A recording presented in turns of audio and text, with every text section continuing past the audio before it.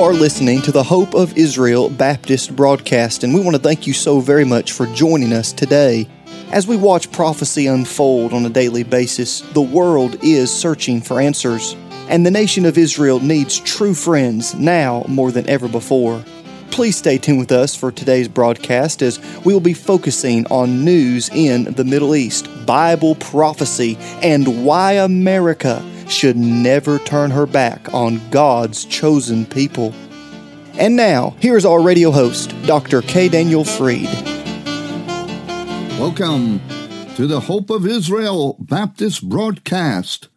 It is so good that you have taken the time to listen to this, what I consider an essential broadcast in the last days. I'd like to talk to you now about a very, very important subject. It's regarding the rabbinical authorities of today. Now, let me just preface all of this by stating I love the Jewish people, especially because they're my people. I'm a Jew. I love the Jewish people. I had over 100 of my relatives died in the Holocaust. I lived in Israel. I guess I'm as Jewish as you can get. Now, the big difference is that I've come to know the Lord Jesus Christ as the Mashiach, and many have. In fact, the World Jewish Congress had estimated 250,000 Jewish people have received Christ as their Messiah over the many recent years. Therefore, it is not an anomaly that Jewish people by the thousands now are opening their minds and hearts. But the rabbinical authorities are very, very active in blinding the eyes of my people. They are and have been for several hundreds of years. And you say, well, why would they do that? Well, they're doing it because they're afraid.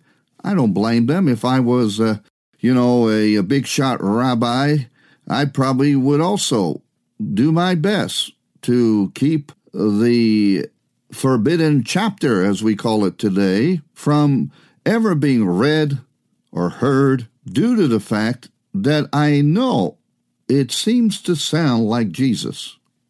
The fact of the matter is, as the old proverbial saying, if it looks like a duck and it quacks like a duck and it waddles like a duck, guess what?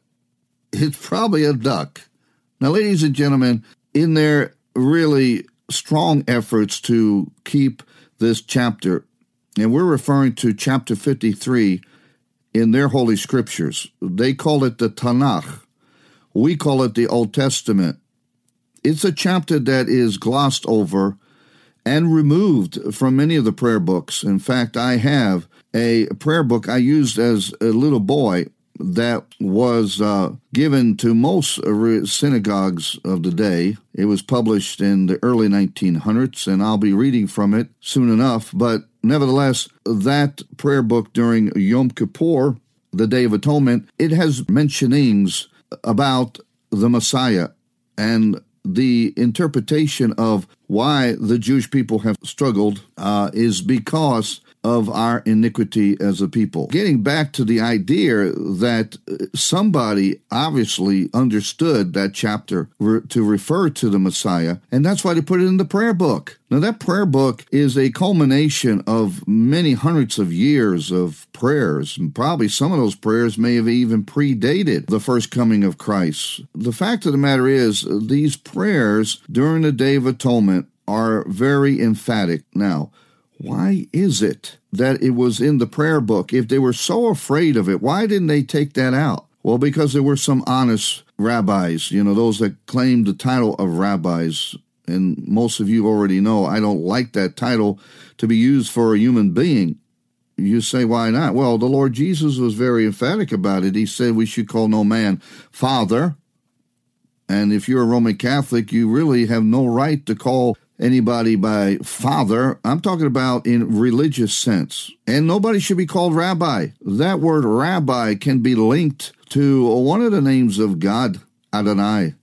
It means master. And listen, there's only one spiritual master of our lives, And you want to know who that is? That is the Messiah, the Lord Jesus Christ, who is God himself manifest in the flesh. He became man. You say, really?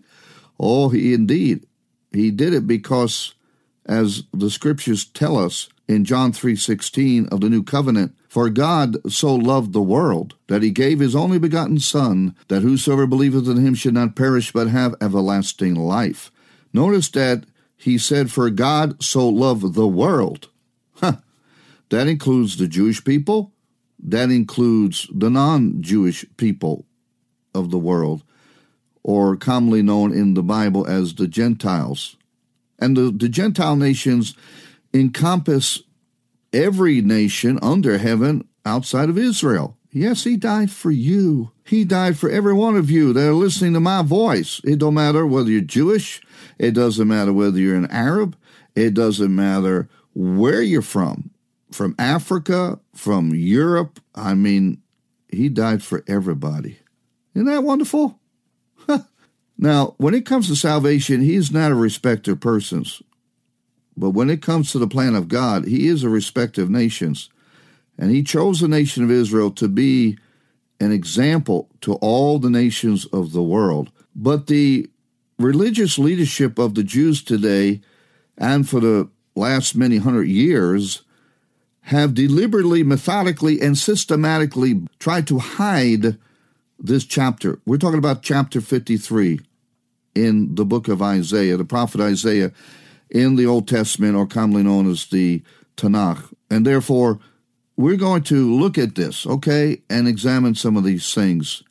Why the rabbinical authorities do not want the Jewish people in particular to know about this chapter, why they don't want them to read it, why they don't want them to hear about it, why they gloss over that chapter in the reading of the different portions throughout the year. You are listening to the Hope of Israel Baptist broadcast, and we would like to take this opportunity to invite you to our national conference, May the 24th to the 28th. That is the last week of the month of May. The Hope of Israel National Conference is a prophecy-focused meeting with an old-time revival spirit. Some of the topics covered during the conference will be the high priest garments, blowing of the shofar, the mystery of the Jewish prayer shawl, prophetic feast days of Israel, and this all-important question, is America in Bible prophecy? For more information and to make reservations, you can go to the conference website at www.rapture.today. Once again, that is the word rapture, R-A-P-T-U-R-E, rapture.today. This is truly a meeting you do not want to miss. Mark your calendar, May the 24th to the 28th. That is the last Monday to Friday of the month of May. And now here is Dr. Freed with the remainder of today's broadcast. Now, through the centuries, there have been many who have been accredited as the Messiah. And Bible-believing Christians believe that it is Jesus of Nazareth in 30 A.D.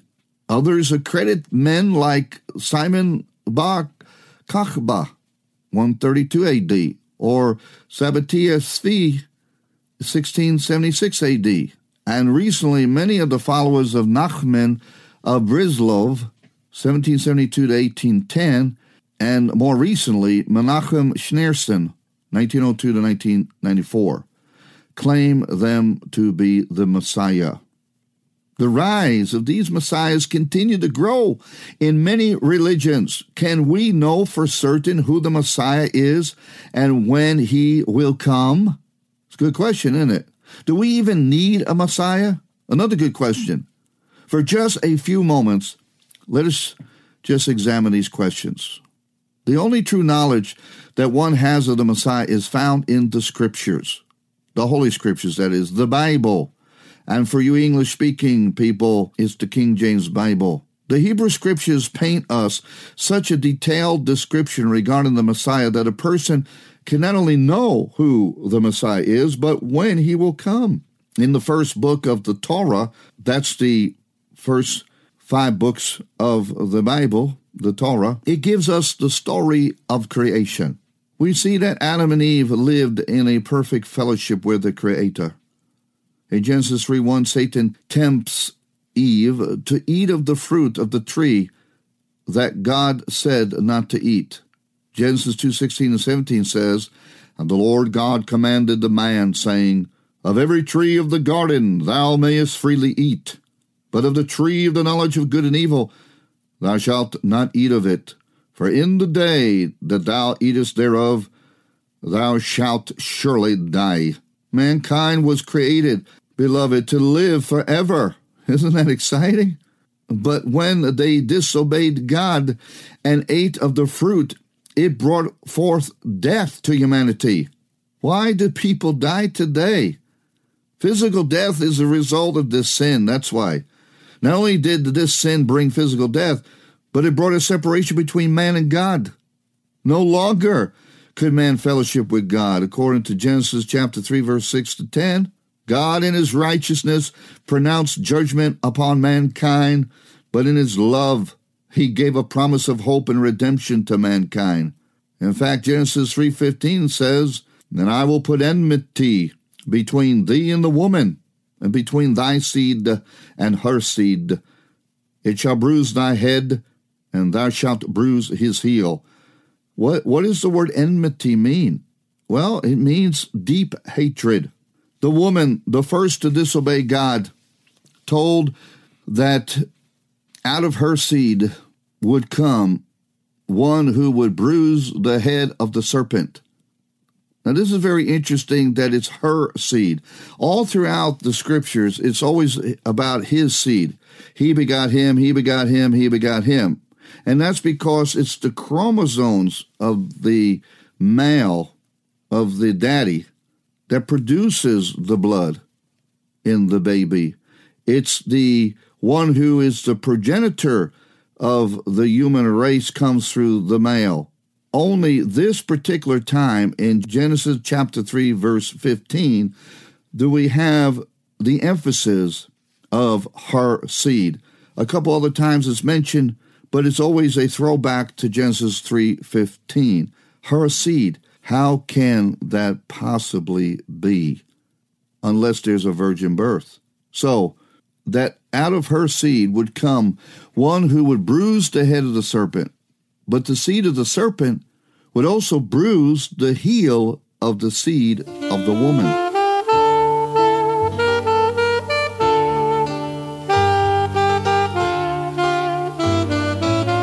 You have been listening to the Hope of Israel Baptist broadcast with Dr. K. Daniel Freed, and we pray that today's program has been an encouragement to you. If it has, please contact us and let us know you're listening. If you are of Jewish descent and would like to know more about the new covenant prophesied in the book of Jeremiah chapter 31, or maybe you're curious as to why true Bible-believing Christians have always supported Israel, please contact us. As a token of our love and appreciation, we would like to give you a beautifully bound Hebrew-English New Covenant referred to as the New Testament. This Prophecy Edition Bible will be a great addition to your library, and it will help you understand why those who believe in Yeshua HaMashiach, the Lord Jesus Christ, have always loved, supported, and prayed for Israel. Now, if you're writing to let us know you're listening, or if you're requesting one of these beautiful Hebrew-English New Covenants, you may do so by going to our website, www.hopeofisrael.net.